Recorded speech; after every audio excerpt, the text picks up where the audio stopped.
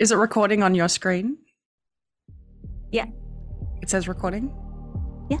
I'm nervous. I know, now. you're gun shy. You're gun shy. Okay, wait. Okay, just sit right here. No, I'll be right. Just say hello to her. Oh my god. Hello. Hey Sophie, how are you? I'm pretty good, Joe. How are you? It's good to see you. Good to be seen. We're talking about the West today. Oh my god. We're talking about how I upset white people today. White men. Here, let me undo mine. No, I just upset like a lot of white people. Nice. Everybody has to have a hobby. And I'm Can't wait to make this mine. I've got a whole fucking PhD of like the Australian identity sitting in me. I'm about to let it loose on the internet. I think I was telling Joe about 1 second, let me unblur my background. Okay. There we go. There he is. So you can He's in actually see his focus. face. Come on, sit with us. You don't have to say anything. Great. All right. Welcome to Artless Podcast, where we make art accessible. I'm Seema. And I'm Sophie. And we have a token white guy today. Oh, we do. Oh my god, this is so funny. Wait, I got set up. Say your name. Say my name? Yes. Joe. Okay. Welcome, Joe. Thanks. If you would like to support the podcast, you, dear listener, please rate, review, and subscribe, especially on Apple Podcasts. We also have a Patreon.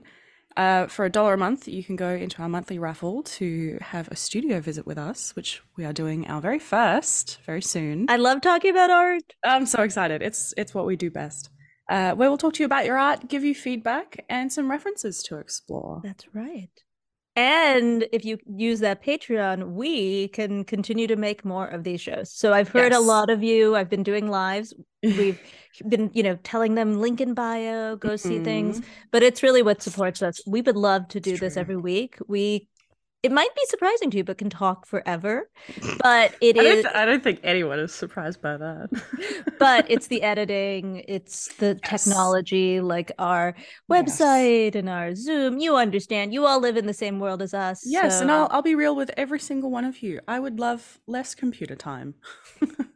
We'd like to pay someone to do our editing. You'd love to not. You finally hit the limit of listening to your voice. Mm-hmm. But look, I'm glad to. No. So, what art did you see this week? This week, I have been looking at. Is it Horst? Like Hurst? P. Hurst? Yeah, I don't know how to say that. There's so German. many artists that I've never heard. I've never heard anybody say it. Yeah, no, that's always the. I know. Horst? Yeah, how would a German say it? I don't know. You know what? If a German wants to contact us by email, our email is Artless Podcast, and you could also sign up for a Patreon then. But tell us how to say it for real. Yes. So I've been looking at some of his photography with all the like anthurium, like red kind of lily plants. Yeah. And all the hands, because I have all these hands, so got to do something else with the props I made. I have like a zine page over here that has hands on it, and somebody in my live was like, "Oh my god, you remind me of Sophie's hands on her wall." Oh my and god. I was like, "It's like we're referencing each other now." That's... the art it's only going to get worse as we release. I hope so. Better, content. You mean better? Yes. Better. The art that I saw this week was by one of our previous co-hosts with us, speakers, guests. Frank O'Ready. And I thought, you know what, it's a great one because Frank O'Ready is a realist, and we've done shows about realism. And there were two that I'll put up a video on my channel, but there were two that are sneakers. Or tennis shoes, or tennies, or kicks, or whatever you want to call them. But yeah, sand shoes if you're from Australia. Oh, is that what you call them? It's I believe it's regional. Changes from state to state. I grew up with tennis shoes. I always call them tennis shoes. I think it's very much a Queensland thing to call them sand shoes. Sneakers. Oh, apparently on the East Coast they called it sneakers, but we called it tennis shoes. Anyway. Look at the West diversifying itself. I know. Look at us. Oh, we're getting there. Look at you. I'm sorry. I love that. I love the segue. Oh, so thank Frank you. O'Ready, it's amazing. It was an amazing. The pair of them were so well done, and I love his work and what it means, or what I perceive it to mean. Can you give us a recap on he was really interested in, he grew up in a part of, we both grew up in Cleveland, but in very different Clevelands. He grew up in a part of Cleveland that was some of the most conservative, some of the whitest, and some of the most working class, blue collar. It was right near one of the big Ford auto plants, so a lot of people worked there. And I grew up on the east side, which was very diverse, very upper middle class, that kind of thing. And he saw that the Cleveland Museum of Art, where he and I both grew up going to, drew a lot more people. A lot of the art was about people who were wealthy. And so he wanted to create these really realistic portraits of the people in his lives. And so he has all these amazing images of people. And they're beautifully done and rendered in very high realism. And so these tennis shoes, one of the things I think we're talking about, the topic this week is the West. And one of the things I love about the tennis shoes is that there's something very interesting about how Nike is a global symbol. And so these shoes, like tennis shoes, are such a global symbol. And even though every culture wears them, I think most people who wear tennis shoes, if you said, where did tennis shoes come from? Like anywhere in the world, I think they might say Nike US. Yeah. And it is a good emblem of this idea, this concept of the West. It's hard. It's a slippery concept. It's a painful concept. But at the same time, it's something that, like, we know it, even if we don't want to admit it, right? Like, everybody knows tennis shoes come from somewhere. Totally. And I think most people would say the US. For anyone wondering why we sound so succinct in our thoughts today and why we're so clear with our segues, it's because I fucked up. And we lost our recording from this morning. But this is a better one. I feel like we should have a swear jar. Oh yeah. Oh, but they don't should. count. And it would be kind of like, like Jerry's kids, like a telephone, but it would be like a swear jar.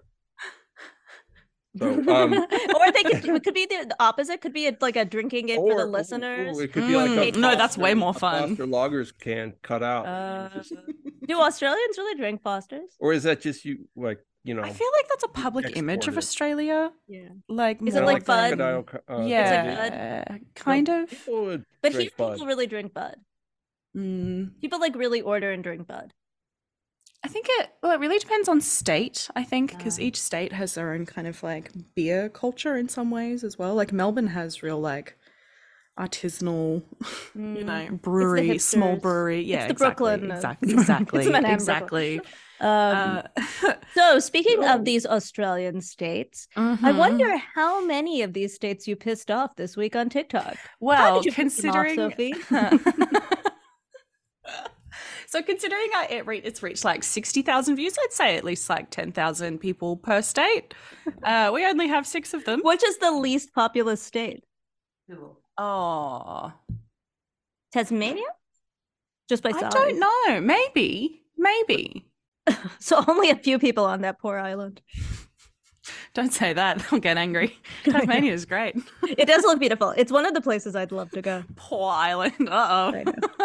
That really fancy island, I mean. Statement, gang. I will say that I did a report in 4th grade on Tasmania, and it is really it outstrips some of the other islands in many natural resources. It seems very beautiful. It's also more verdant than some of the other islands. It also has a very fancy contemporary art gallery, or just like art gallery compared to other states. Fancy confused, yes. Let's talk about that another time. Let's piss off Australians next time. World-class gambling. Woo! Let's do that another time. Okay, so how did you piss off all these Australians? So I also say very publicly, you are Australian. Oh, I know. Your own people. I know, but I've been waiting to do it for a while. I'm not going to lie. Well, because like I'm an Australian who gets on the internet and says like full like stuff with my full chest about America, and I've been waiting for the day that someone is kind of like, why don't you critique your own country? So I'm just kind of like, all right, well, I'm coming in strong. So a lot of like what came out in that, like, because it was also the first time I've posted an off the cuff video of me talking about like very large nebulous concepts, and it was one of those things where I was like, as it went out, I was like, oh no, it probably won't go that far. It probably won't go that far. Go to like 1,000 people, maybe like 5% of it. No, as soon like within within maybe 5-10 minutes, I was like, oh shit, it's gonna go off. Because I realized I had struck a nerve. You said, and I'm going to summarize this because I think it's important. I think the concept is so important, and I had never thought about this. So I think I want to get to the meat of the video, and then we can talk about the comments. The meat of my point is really good. Just what I said in the first 30 seconds made people get distracted. That's right. They got lost, as they do so often on TikTok. I know. So I think the meat of it is really important, right? That we have talked previously about Australia, and one of the things that I think I'm stunned by is, and I need you to say this aloud, when did slavery end in Australia? Around 1970, I believe. And it was also in 1970 that First Nations Australians, Indigenous Australians were classified as flora and fauna. So absolutely zero human rights at all for the majority of like what we know as quote unquote history, which for a lot of people kind of feels like the last 150 years, 200 years. That's crazy. 50 years ago. I know. Ish. But also, let's be real, it also hasn't really ended in some ways. No, both I think in that Australia that's important. and here on US soil. Yeah, I mean, I think that the thing that I remember about like learning about the Reconstruction in the US and like the Jim Crow laws, and I mean, I think in the US it's not like we're so much better. Think about like the idea that plenty of people were not allowed to vote, and still we have major voting rights issues, which is a right of citizenship that not everyone in the US gets uniformly. For example, felons.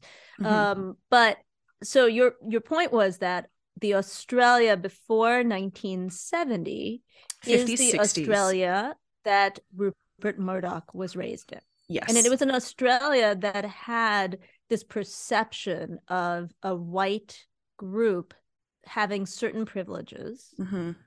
So that when he exported that on his channels, he's exporting a past. It would basically be like Fox News' concept of masculinity and whiteness is from 1843 in the US. Yeah.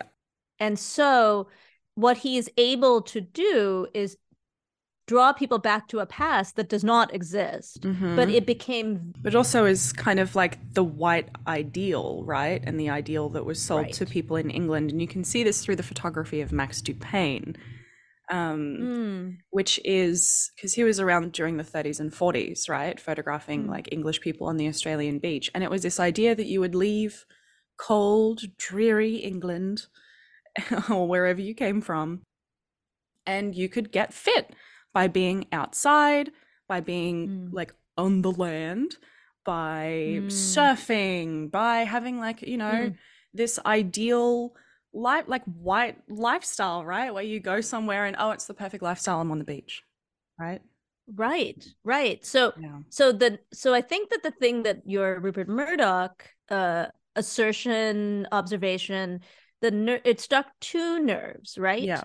One of them, it was a double whammy, Seema. I don't think I've it was a upset people double that whammy. Quickly. So it's impressive. I mean, I like to do it at least weekly, but I'm an overachiever.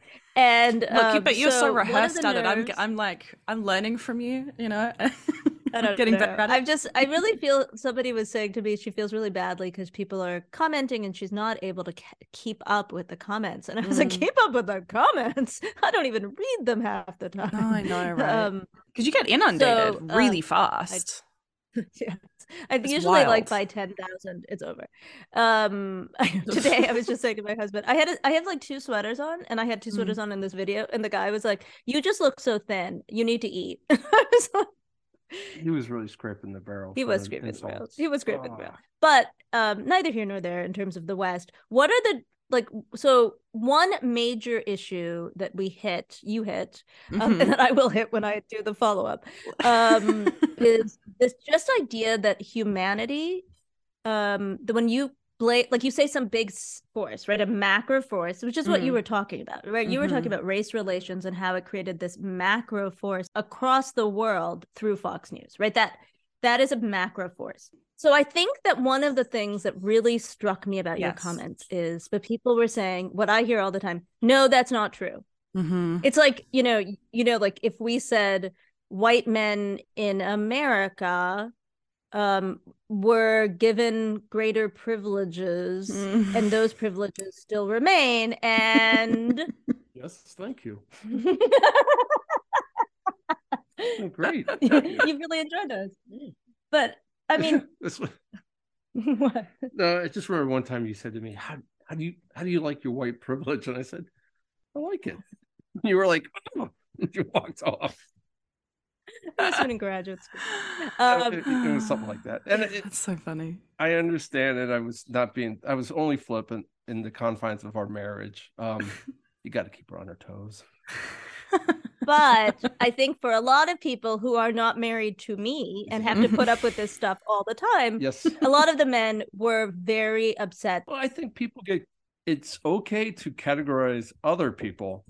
It's just hard when you are categorized absolutely yourself. Absolutely. And I think it is because it flattens out your own personal, you feel, oh, I'm unique, or at least there are really more to me than just my these certain characteristics. But your pretty eyes. Yes, but anyways, so I have a sense that maybe it's wrong to characterize everybody, at least based on simple things like like how you look. Yeah. And I do think it's like, wait a minute, Yeah, so that human nature thing, I think, for a set of your comments was probably very just human, right? But I mean, well, also because it's kind of like a nerve with like white Australian culture, right? It's always been this kind of, assertion of we're separate, like we understand that we're different, we've got our own thing going on. But that's not reflected in government. That's not reflected in policy. That's not reflected in art. Yeah. So the what is reflected is the bigger lot of issues in your comments, which was the idea of the West. So yes, tell us about what they said about that. So I basically said the West, and I suppose to infer meaning the global North, which also is a term that is problematic. Yes. So, and what my point was, and what I was saying, and one of the things that I think is quite funny, is that my commentary was about the people who are so isolated in their whiteness, they can't see beyond like where they kind of, are in white culture. So all the people who were like, you don't know what you're talking about, rah, rah, rah, clearly were not the people I was referencing. So what I thought was kind of interesting was that my criticism was that there is a kind of whiteness that has functioned throughout Australia, that was exported out of Australia, that is so good at isolating itself from kind of its relationship to people of color. There are people in Australia who look like me, who do not understand how close they are to Papua New Guinea or Indonesia compared to somewhere like the US. Like there is a way that whiteness functions where it strips people of their understanding of where they are geographically. And I've seen it. I grew up in Queensland, which for anyone who doesn't understand that, in the US, it's on the east coast of Australia. It's one of the largest states in Australia. And the time that I was growing up there, it was lovingly referred to as the cultural back end of Australia because it just had basically no culture. So is it like our Midwest? I'm from the Great Lakes. So I guess I would say that like where I come from is kind of almost comparable to Florida. Because it's also kind of swampy. It's not all about the United States, but it's useful to know. No, but a frame of reference is helpful. So I suppose like a lot of people, as they do, decide we're like, that's a cultural term. And I was like, I understand it's a cultural term. Like I'm using it in like a off the cuff kind of like, stream of consciousness way. And it upset a lot of people. So I think let's hold on the cultural term for a second. I want to, before we talk about the West and talk about art, I think that, one of the things to me that was so fascinating is looking at demographics in Australia versus demographics in the US. So the US's demographic from the last census is 59.5% white, but and something Australia like was 57. 75%, right. But we have a different thing in the US, which is that it would be something like 75% if we included Latinos. Yes. Right. So that's a big chunk of people. Mm-hmm. And yours is now 59%. But I was looking up the demographics from when Rupert Murdoch would have been raised. And if you look at the demographics in like 1947, the overall European population would be 98%. There you go. With the Northern Territories being 59%. Yes. See? Well, because let's not forget that a lot of early Australia, and this is what I think is also what is left out of Australia's history and what we're taught, and this is what my sister spoke about as well in our last episode, is that Australia has seen extraordinary waves upon waves upon waves of immigration over the years. And there's a very strong history of white Australia bringing many people from other cultures and surrounding countries into Australia in early years, which is why that demographic might be surprising to some people. I mean, I have a lot of relatives who would have immigrated post 1947. I mean, much post 1947 in the 70s or 80s. But and I remember, and I think that, so this is though where I think the issue of the West and like global North, one of the things for me is it is a tough concept. It is a concept that is both geographic and conceptual. Yes, because it started geographic and then morphed into something conceptual, right? And that's the problem, right? Like, so take a concept like Impressionism, which started in France and then goes to England, to the North. It goes, you have some people, it goes to the Americas. It goes to Australia. Exactly. Like it is it is everywhere. And as you said in our recording that does not exist from this morning. No, but I'm saying it again. The reason I'm bringing up Impressionism is because when you look at, and I've looked at American Impressionism. I had worked with a collection that had a lot of American Impressionists, and I'd work with visitors on French Impressionism, American Impressionism, and then when I do classes, when I teach 101, I'd look at Australian Impressionism, and it would be hard. People would be hard pressed if it was not a famous Impressionist painting to know which was which. No, However, it's true. When I showed them, we had an exhibition many years ago of Japanese prints, and when you look at and we looked at Japanese watercolors at the time, which had a lot of elements of Impressionism. Now, of course, they combined it with Japanese, cultural norms, so people could immediately tell. But when you would read scholars talking about those, they would say that the Japanese were derivative. Whereas I've never heard anybody say that about American Impressionists or Australian Impressionists. No, absolutely not. Absolutely not. Because white artists, European-based artists, and they get a different status in the art world. Well, I think also is that we often think of Western artists as individuals.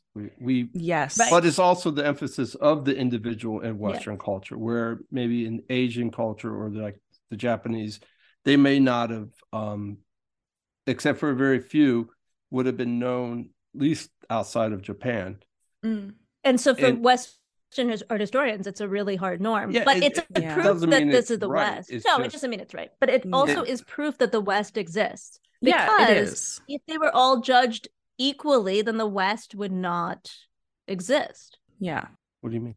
Right? Like if we were saying that we're looking at all of these Impressionist schools and we're just going to judge them each on the individual artist, let's say. Right. And they were Japanese, they were Indian, they were a Black South African. We wouldn't. And I think, I don't know about Impressionism, but certainly modernism, you do see that in Africa and in India.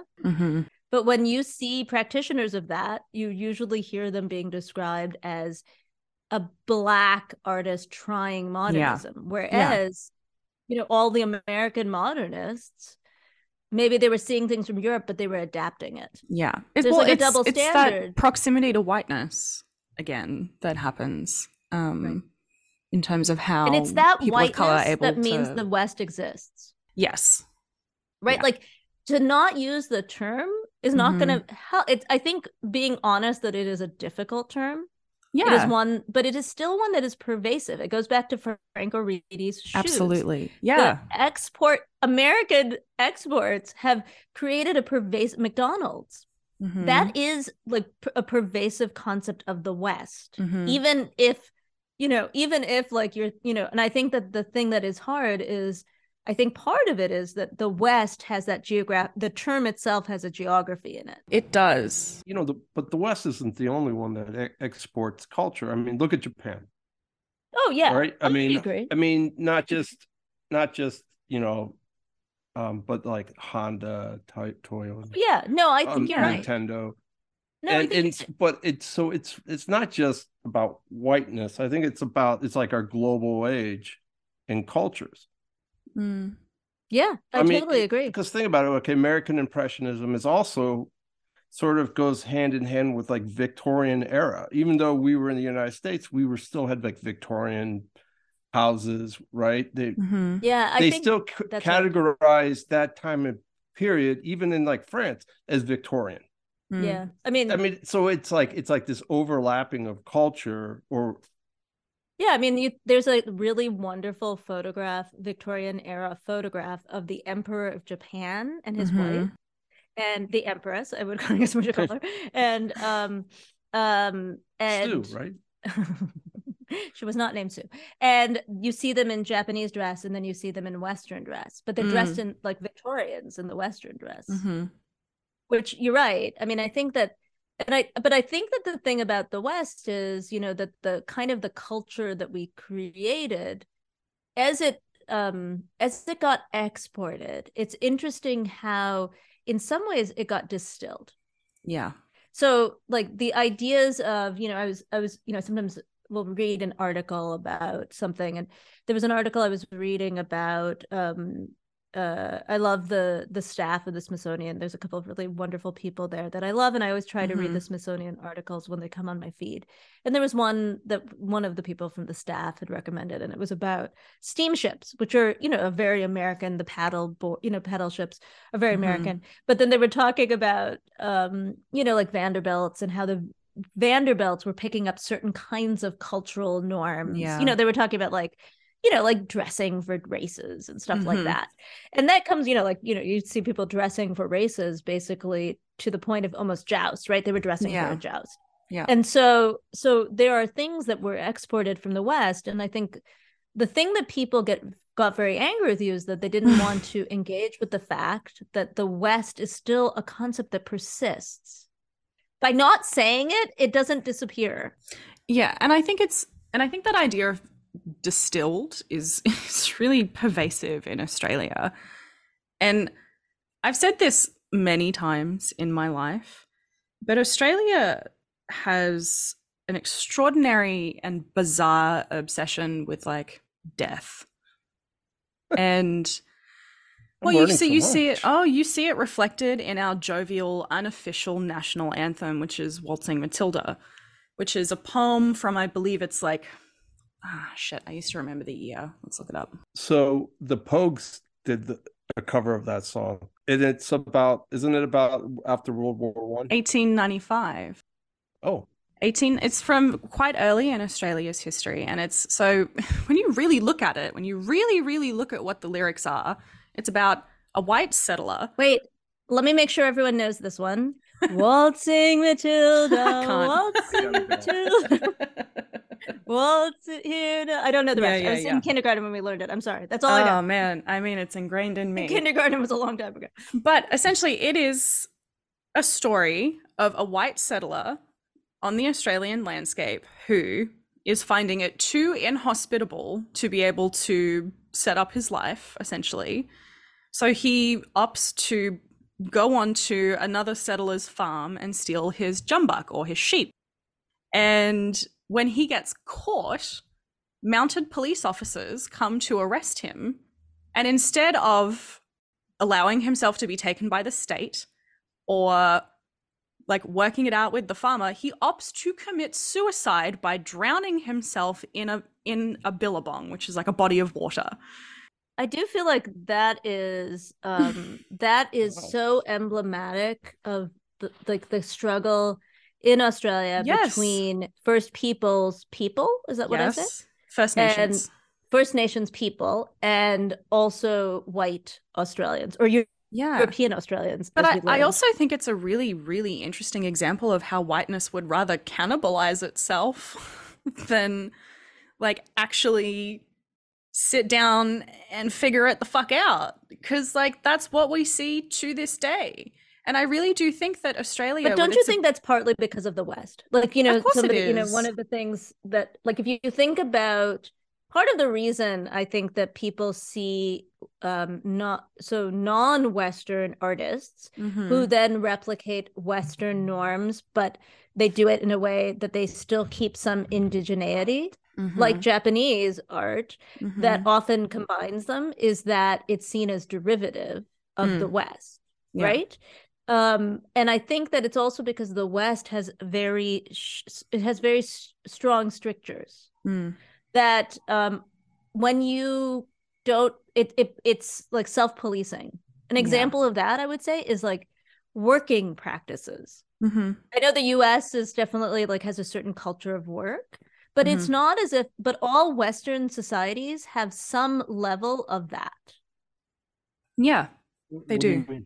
Like, you know, you have to be on time. Being on time is a classic example when you read about the West, that being on time is one of those things that's like really about whiteness. And it's like, and when you look at cultures that don't have that norm, and I can even think of European cultures, right? There's European parts of Europe, and this is why I think global North doesn't work. We have a lot because we said that like in the last recording. Why to you does the global North not work, especially in the context of what I said? Yeah, so I grew up in a part of Cleveland that is that was like a resettlement zone for Ukrainian refugees. When I was growing up, they've been here so long. They've been here a couple generations. But when I was a kid, I grew up in that part of town, and I remember one of the major culture clashes that people had, and like we would have these like there'd be like town hall meetings and stuff in our town. Was that they were all trained in they were Soviets. They were coming. This was during the Soviet Union. So because I'm old, and that we would have these conversations about their norms are different than ours. Thank you. Hey. That's what you get told all the time. But their norms are different. You got to bring it up. Not by him. But that they're... Don't worry, Joe. You look your age. I feel it. But that their senses of time are different than ours. Yeah. And so like their kids would show up for school late, and then we'd have all these things about like, you have to understand the way that they think of time is different, the way they think of all of these things. And they were all, I mean, like, and we still, you know, we still interact with a lot of people who are Ukrainian, and they're like our age. So they might have been young immigrants. So they're more like Americanized. A lot of like, you know, like, I don't want to say their names, but you know, like who you work with at Zygote. And like, they talk about how like, it was different. Yeah. The old school was different.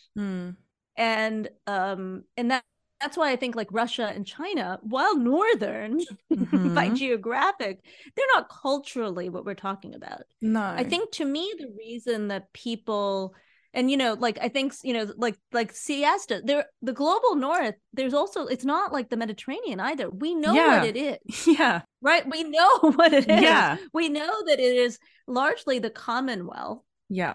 I think that like places that also it's like a combination of the Commonwealth and the biggest powerhouses of capitalism and the Protestant Reformation. And the problem is that that grouping is like a lot of weird, like it's a lot of places, right? Yeah. And so I think that using the word the West, for most people, they understand. They do get what that means on some level. Well, and I think that's why people got so frustrated with me, because even if you are not the kind of person who is so violently like in your whiteness and, you know, racist ideology that you have lost your sense of geography, I think, because that does fucking happen to people. It's really bizarre.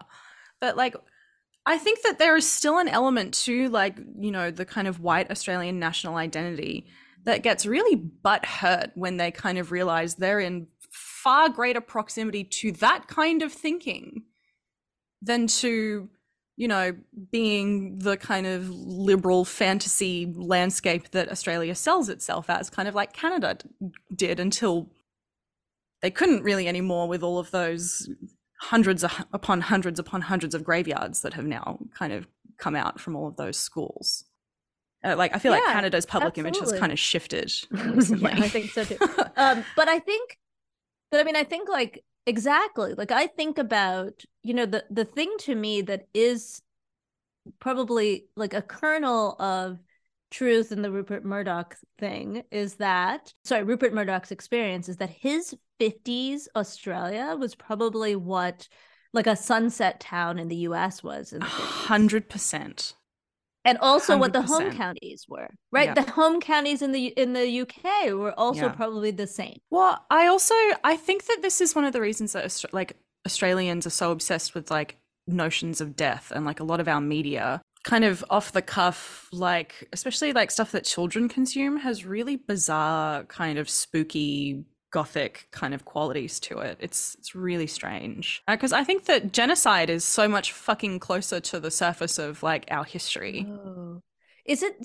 So it is genocide, but I also think when I like read things about Australia, like, you know, I don't romantic novels, or like I've read a couple of historical novels. I read like a murder mystery, like I've read a lot of different things, right? And one of the other things that comes out very often in white Australian literature that I don't see so much, and I haven't read as much from NZ. Say it for me.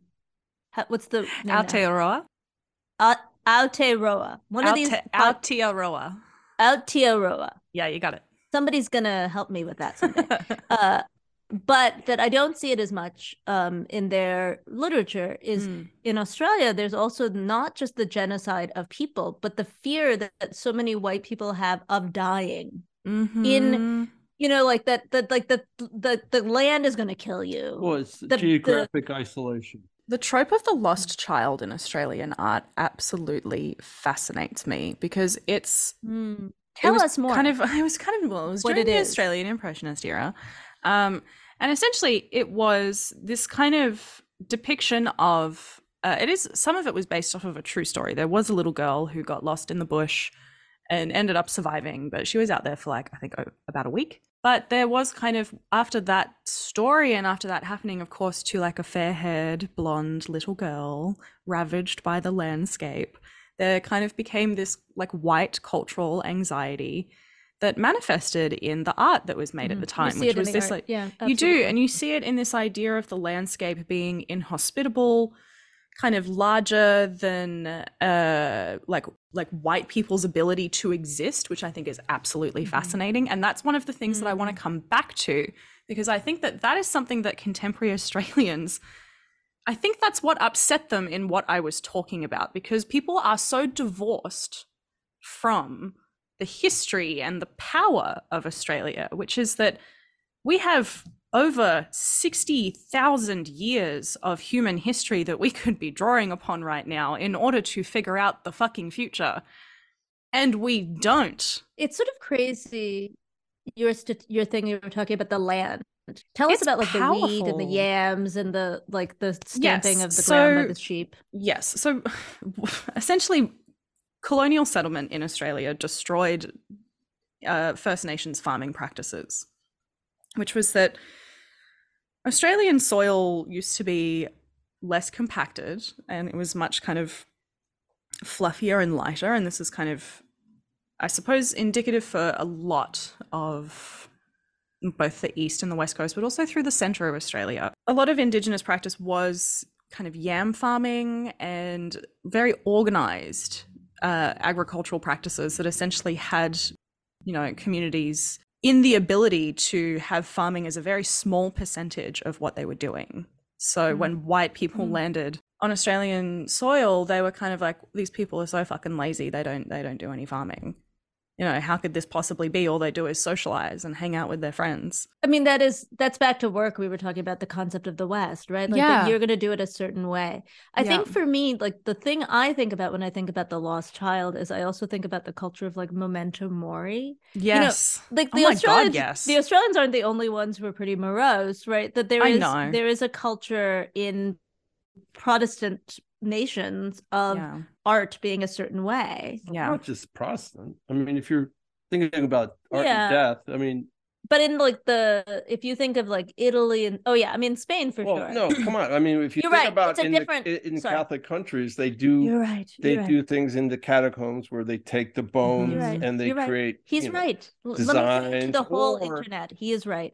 It's just they have a very different relationship to death, and not everyone's spooked by bodies. No, of course not. Right. But I think that the difference is in, when you look at art in like Italy and Spain, it's often with a passion, right? It's often religious. The memento mori of Protestant nations is often it's like morality. It's about morality. That's what I was trying to say. And so like the lost child in Australian art often has sort of a moral element to it too. Like they've been accidentally wronged or fatalism. Fatalism.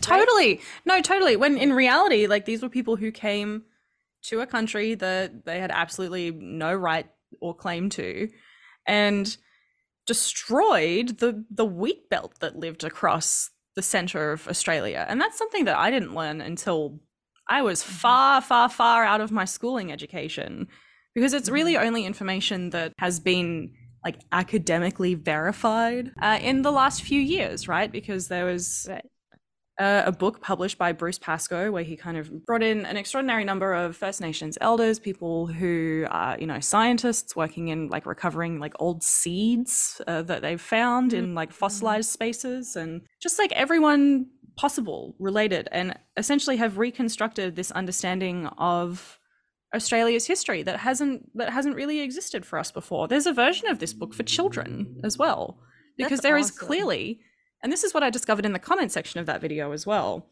I think one of the best comments I got was from a young teacher who said, I'm a teacher working in Australia, and this is something that like our curriculum clearly is trying to address, but has absolutely no tools kind of how to do.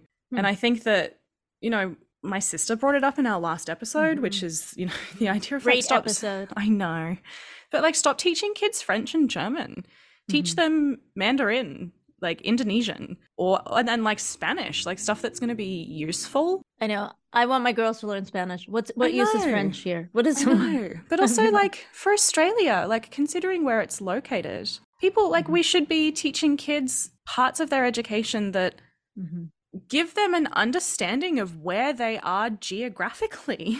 Well, and that's where I think like visual culture is another challenge, right? Because the visual culture norms, I think one thing I think about when, I think about like the stories of Australia and these towns that sprung up in the middle of nowhere. And it was quite literally called No Man's Land, by the way. White people came and titled it No Man's Land or Terra Nullius. And there are, like hundreds of nations or groups that are living there still, and that had been there when they showed up. So, but that is similar. And I think this is where I think people's, like, you can't let go of the West. The idea of colonization is the perhaps most pervasive concept of the West. Yeah. And as we hold land, I sit on land that is Erie and Mississauga. I am an object of the West. Yeah. What? Sure. But we sit on land that is not ours. It is native land. It's so funny. Okay. Go ahead. That's why you're on the podcast, Mr. Go ahead. I'm the token white guy. Look, no, we've got Joe's Corner here. It's on the list every week. I feel like I should be sitting in like Archie Bunker's chair. I don't know if you ever saw All in the Family. No, in Australia, but I suspect Australia was a lot like All in the Family. I bet. No, it's an old racist from the 60s? 70s? No, it was like the 70s. It had Rob Reiner was Meathead, and Carol O'Connor played Archie. the Jeffersons came out of it.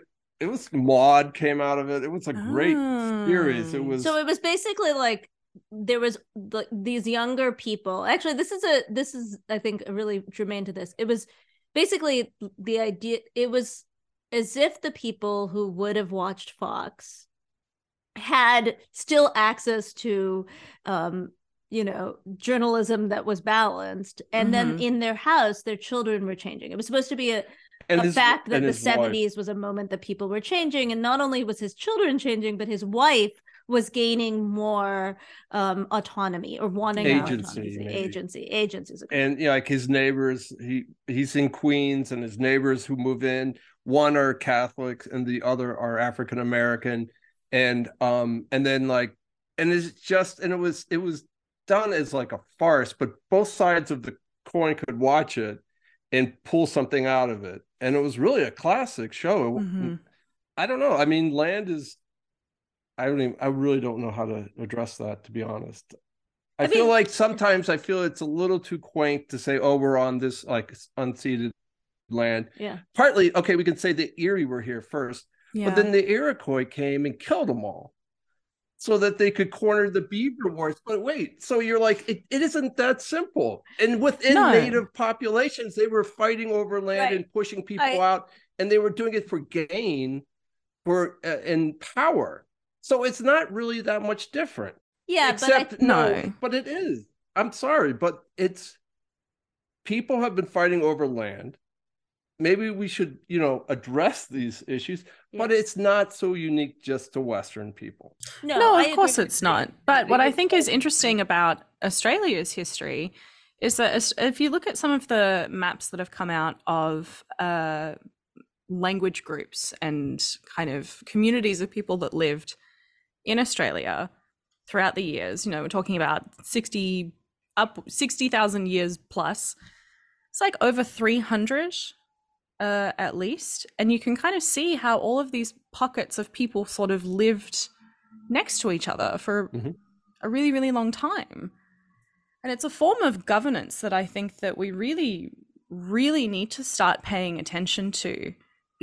And I think what's really interesting about talking about land acknowledgements as well is that has been an extraordinary part of First Nations people like having a voice in Australian culture. But what I'm noticing now that America has picked up on land acknowledgements is that concept doesn't really do anything anymore. And I think that's what you're saying, right? Like, it's not helpful, right? It flattens it. It's true. Because in Australia, we don't still have a First Nations voice in Parliament properly. Like, we don't have any kind of representation that fucking means anything. Like, we don't have a treaty. No, that's right.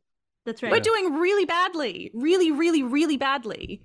And we're failing. So I want to go back to your comments. Okay. But I think that there's a palpable difference in the West and colonization in the West and what you were talking about. Yes, where we happen to live in Cleveland on the east side was not populated before the settlers came, because it was like it had been depopulated through war. But the Iroquois, while yes, they certainly did impact tribes, and I don't mean that. And I'm not beating up on the Iroquois. I'm just stating that it's just that. Never. Go ahead. No, I want to. I mean, we should. This is why a podcast exists, right? We discuss these things. But for me, and I think you also have acknowledged, because we used to work together, but that there is certainly there's a difference between the Iroquois and how they impacted the Erie, which was a small thing, and the West and how they decimated population. Yeah. No, and it's I guess I just feel like it's like virtue broadcasting when we do land acknowledgement, because it's always like art museums who we all know have stolen from most cultures, and then they're like, oh, but we want to think, and we only mean this in the way that will not impact our bottom line. Totally. And it's like, what?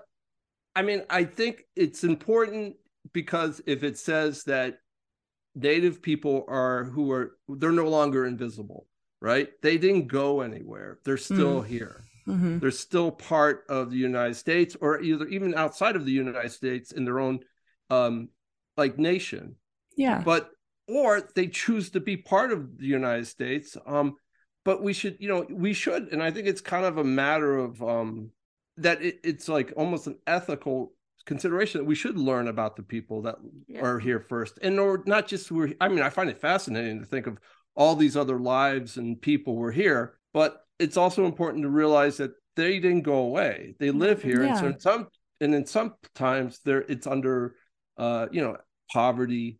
Mm-hmm. But see, this is a good example of the West to bring us back. You and Sophie are my wards in this, so I have to keep us back on topic. All right, but you have to keep us. I know it's startling that is my role in this podcast, but it is.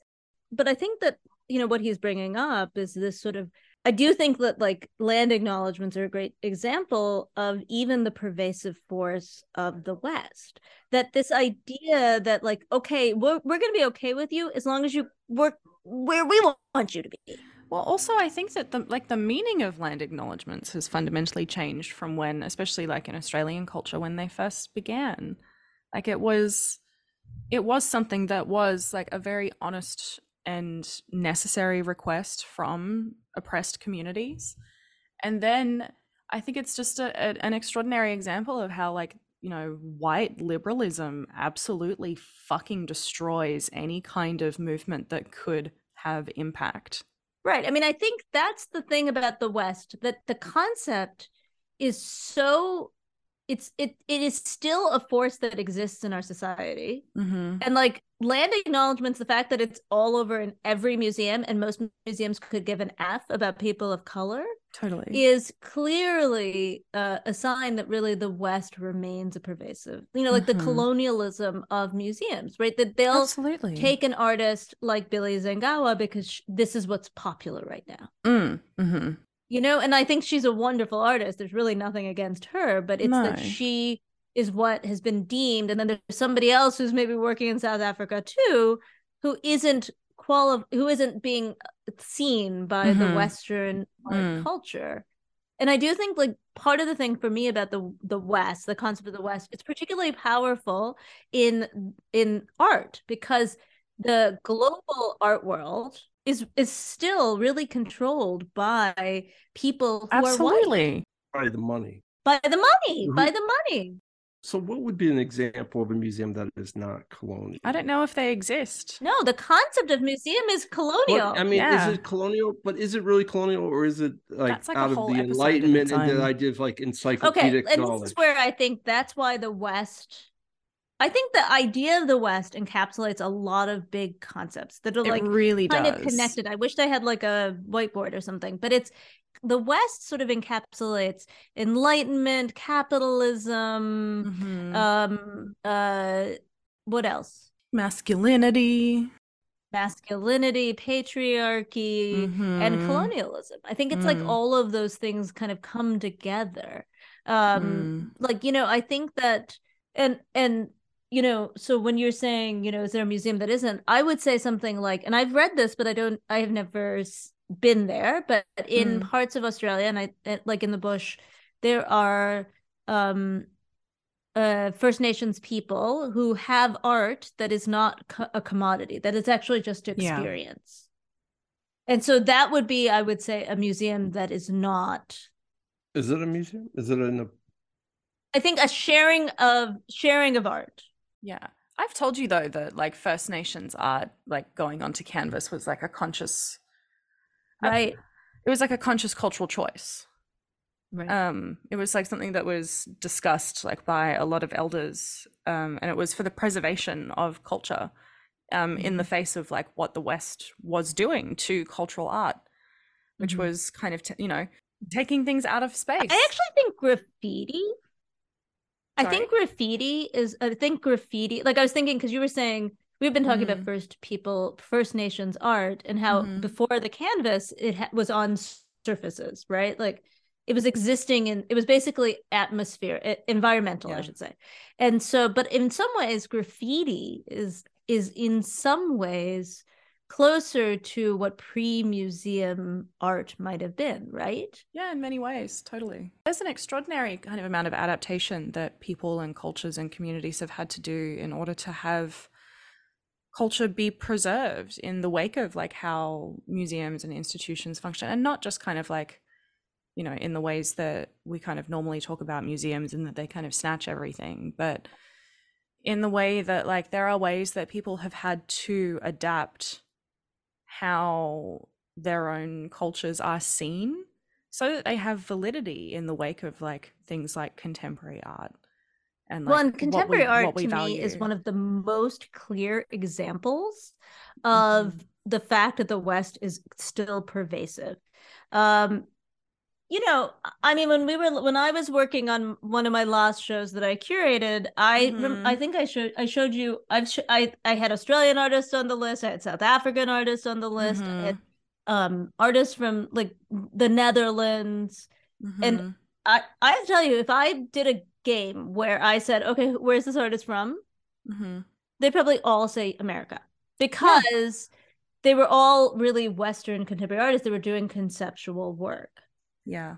Right. I mean, there's sort of like a lingua franca / conformity that happens in contemporary art.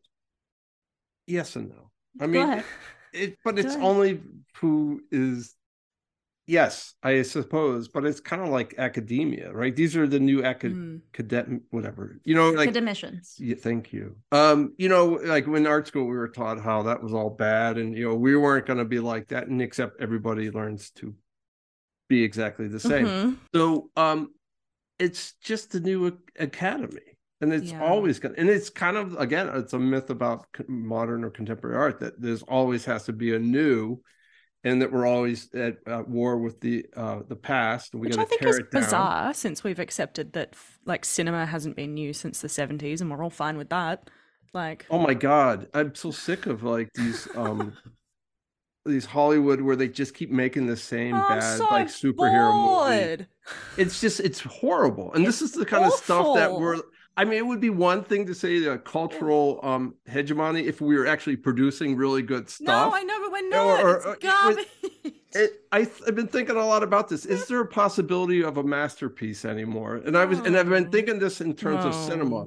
That's because depressing. So many. I love how I just really struck a nerve. That was great. I knew that was going to land well. I've been thinking about it. This is so depressing. There's no possibility of a masterpiece. Well, the West has. This is going to be the tagline. The West has ruined the masterpiece. But it's because in the West it's multi-layered, and there's multiple narratives going on. Yeah. And so part of this is that it's attacking itself too, right? I mean, it's like people that are either going to be cultural critics or people who are going to go in a different direction or who are not going to, you know.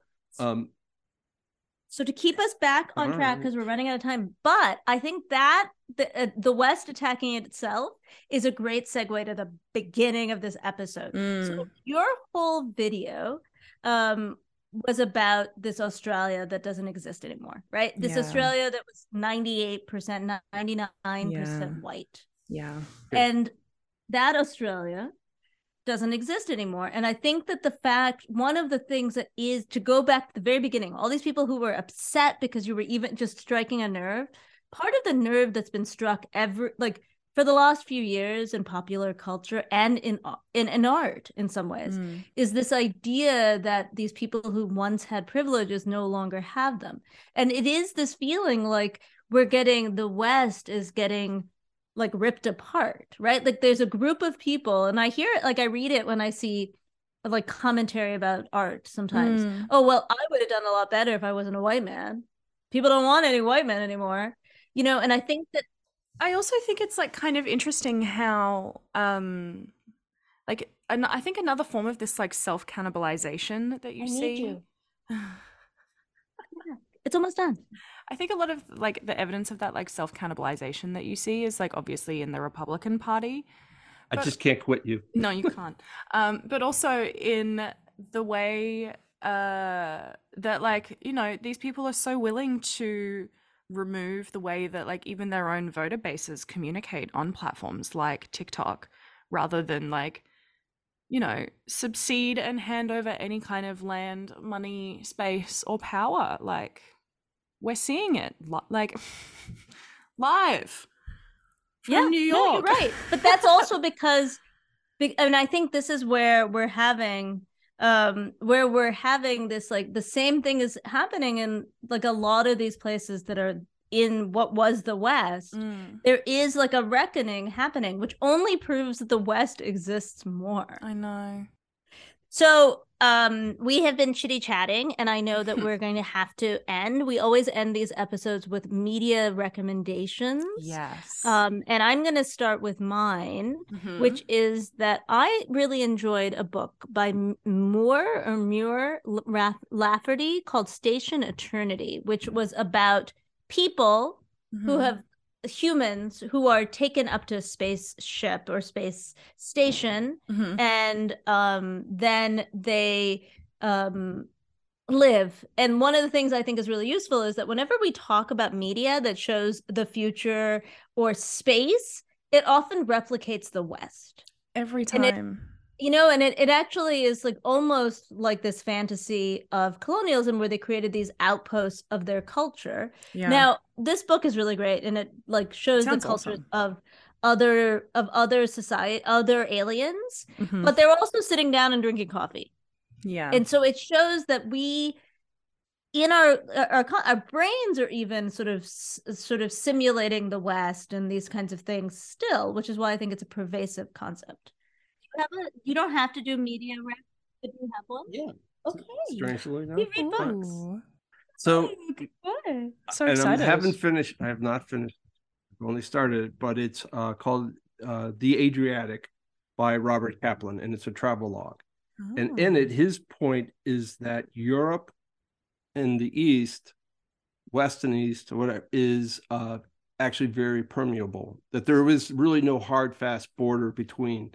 And that only time that there was after World War II, when with dictators in the Middle East keeping their population at home, not having the right to travel, and the United States basically funding all the defense against the Soviet Union, Western Europe was free to kind of create this ideal society where they had a lot of social benefits.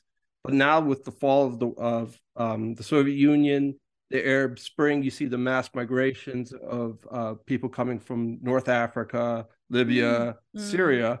His point is that it probably would be safe to say that the sub-Saharan, like the mountains, are the true border of Europe. That in its past, it's always been influenced, or it goes both ways, but it's always been influenced by the East. And his point would be, right now he's in Ravenna, which it was a Byzantine city in Italy.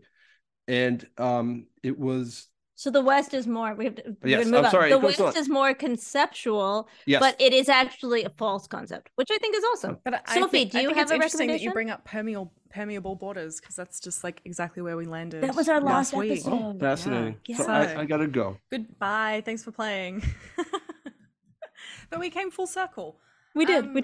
And for me, I suppose I feel like I've recommended this before, but I think it's very important for this episode especially, which is that I would like to recommend my friend Joel's PhD publication, My People's Song, which is a retelling of Australia's history through his family and his First Nations ancestry from the perspective of 3 different women, basically. So, including the first First Nations person to be photographed? I believe one of his, like, I think it's like his great-great-great-grandmother.